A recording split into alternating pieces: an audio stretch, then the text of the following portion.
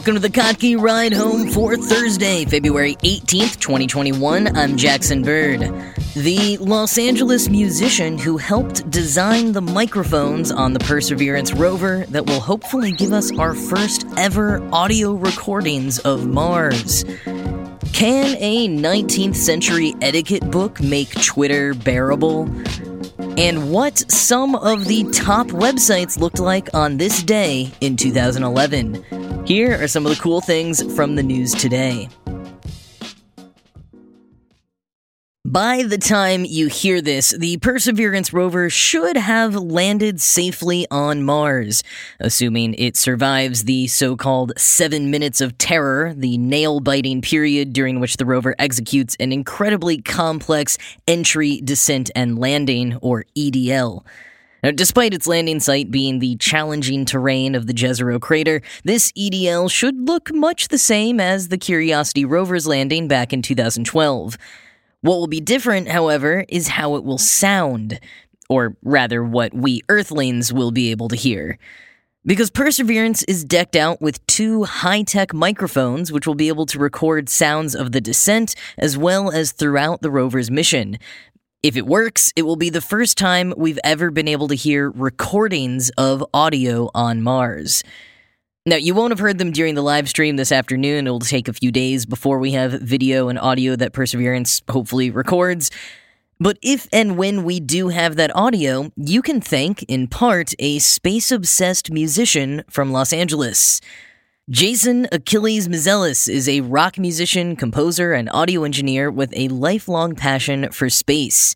And that passion has led him to cross paths with folks who work at NASA here and there, despite him having no professional background in rocket science. It was when he was having drinks with a friend of his from NASA's Jet Propulsion Lab in 2016 discussing the Curiosity rover that Mizelis first questioned whether it would be possible to put a microphone on the next rover so we could actually hear what Mars sounds like. Though he was intrigued, his NASA friend told him that the payload decisions for the next rover had pretty much already been decided, and when you're going all the way to Mars, every extra ounce means more fuel and energy. But Mizelis decided to try to put together a pitch anyways, just in case. Quoting Wired, he focused on reasons NASA might consider a mic on Perseverance. Public outreach potential, for one, giving space science fans something new to latch onto, and it could be a diagnostic tool for the rover, even an early warning system for mechanical faults. We take for granted how often sound is used in our latent perceptions, he says. The first time you can tell when your car or your refrigerator is acting up is when you hear something wonky. He then tackled the engineering challenges. The microphone would need to survive the launch and the 7-month journey to Mars, along with the 120-degree heat swings on the planet itself. Mizelis studied how the analog-to-digital converter should be designed, what sort of sensitivity the device should possess, which parts should be mounted on the outside of the vehicle, and which could be protected inside, what sort of testing and calibrations would be needed, how the final recordings would need to be processed. End quote. But then he was told that NASA had indeed decided to go forward with incorporating a microphone on the rover with basically their own plan. He was excited it was happening, but still wanted to be involved and get his own pitch on the table.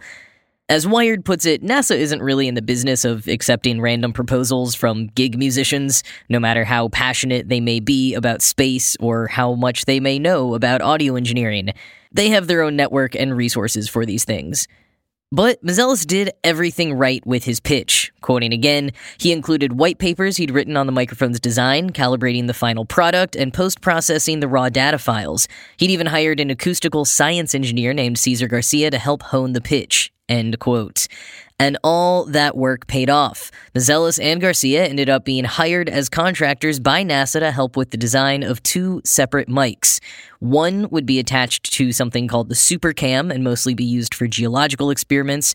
And then, quoting again, the entry, descent, and landing microphone would be oriented toward capturing sounds for a broader audience than the science-oriented SuperCam mic.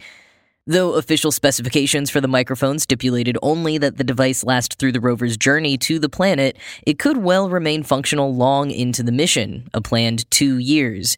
Mars probes can last long beyond their expected lifespan. Curiosity is still going strong 9 years in. The microphone would pick up sounds to be sent back to Earth with a few days' delay. The sounds would also be used to accompany videos taken during the landing. End quote.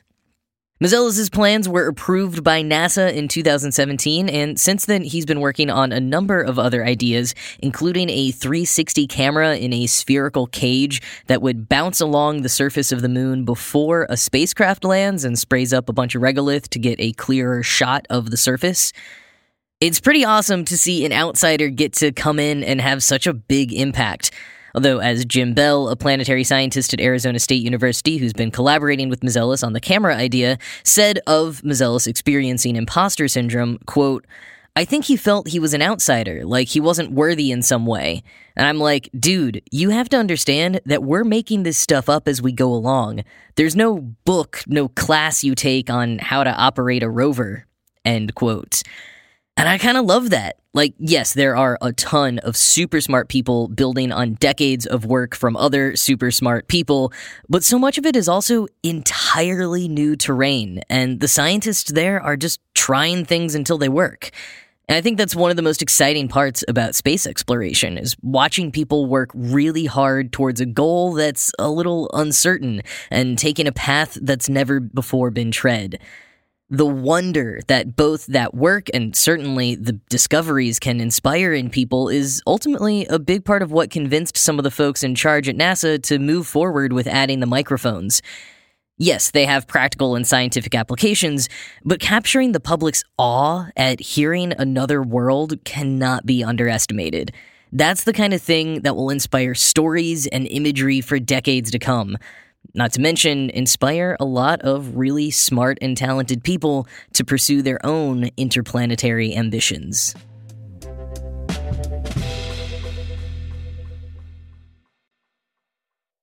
For as long as the internet has been around, there have been people trying to dictate how people should behave on the internet. There's community-sourced guidelines and moderation to actual terms of service and organizations trying to get larger internet citizen agreements adopted en masse. But according to Wired's Adrian So, maybe we should just turn to actual 19th century etiquette books. Like the rest of us, So knows that the social media landscape right now is truly more of a hellscape. She also makes the argument, however, that lockdown is making it worse. And not just because more of us are online more than ever, but because we're less offline. Have you noticed yourself or people in your life getting a bit more socially awkward as the months go on? A lot of us are getting worse at small talk on the rare occasions it's still necessary, and generally fumbling around in social situations we used to glide through on autopilot. In some ways, that's translating online, too. We've all been in our own physical echo chambers as well as our algorithmically ordained digital ones for almost a year now. Whereas you used to break that vacuum by going to hang out with a friend who could tell you to stop paying attention to the weird niche argument you were glued to on Twitter, now you just stay there, going ever deeper and deeper in. So maybe it's time to take a step back and reassess some best practices for existing healthily online.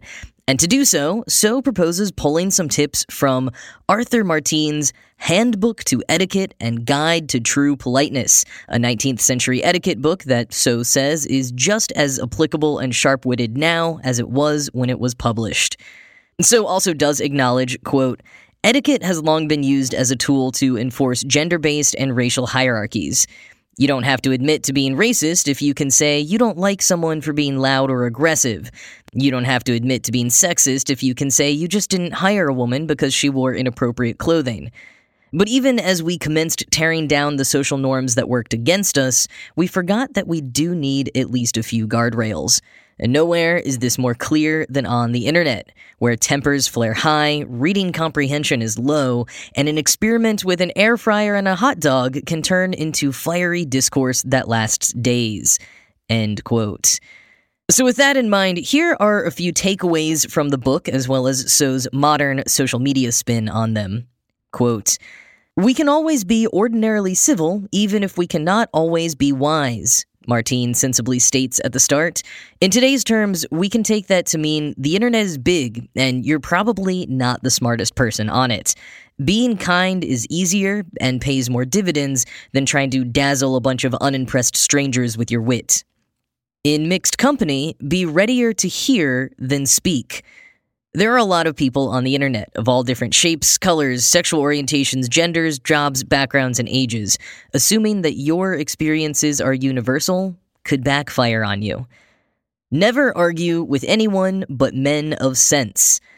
You can happily ignore, block, or mute any bad faith arguments without evidence, and everyone who demands that you respond to their claims that you are dumb, unloved, and ugly. If you are nettled or stung, take care to never show it, or else it provokes more. As he memorably puts, the best way to not be hit by arrows is to not turn yourself into a target. This is the conventional rule of how to deal with internet trolls. End quote. And one final analysis of Martine's wisdom from So, quote, people will always respond if you care more about them than what they think of you. And that saying something genuine is always preferable to saying something overly clever, planned, or strained. End quote.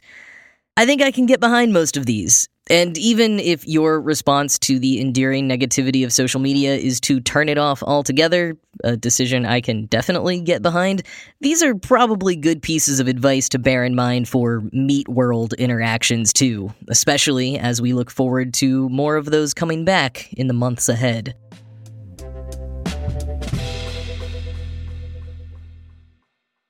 Ending today with a simple but wonderful site recommendation. It's called 10 Years Ago and was built and recently revived by Neil Agarwal.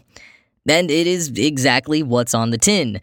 Go to the site and you'll be presented with buttons for a number of popular websites, and clicking on those will take you to archived versions of exactly what the sites looked like 10 years ago today. You can choose from news sites like CNN and the BBC, as well as social sites like Reddit, YouTube, and Goodreads. There's also Amazon and Apple, which are kind of fun to see the products they were hawking on this day 10 years ago. The graphic design on Apple's iPhone 4 homepage, seriously awakened some visceral nostalgia in me. Now, all of the sites are powered via the Internet Archive, so of course, if you wanted to explore other dates in time, you could do that, but there's something nice about going exactly 10 years into the past. I especially like checking in each day and seeing which YouTube creators were on the homepage that day, and what discussions people were having on Reddit, a site which, unique to the others on this list, looks almost identical to what it does now. Notably, the top recommended video on YouTube on February 18th, 2011, at least through this portal, was called How to Make Methamphetamine. And the video of a white dude in a tall tee smoking a cigarette while explaining the chemistry behind making meth is shockingly still up and available on YouTube today. Amazing. The site is also fun because it's interesting being reminded of the minor headlines of the day from the media outlets. In so many ways, to me, 2011 doesn't really feel like that long ago. But I think the design of the websites can make it feel like it was longer ago than the contents of them would perhaps make it seem. I think I've mentioned it before, but relatedly, there's a hit-or-miss subreddit called Stuck 10 Years Behind, in which people are only allowed to post as if it's 10 years ago from the day. Kind of a similar vibe with a little bit more community interaction involved. The nostalgia is getting stronger the longer we're in lockdown. I wonder what Arthur Martine would say about that.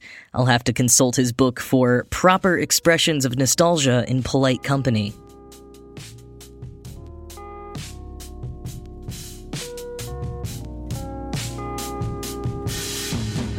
Well, that is it for today. As always, this show was produced by Ride Home Media and Kottke.org. I am Jackson Bird, and I'm gonna go start a Mars Core band using samples we get back from Perseverance. I hope you have a great rest of your day, and I will talk to you again tomorrow.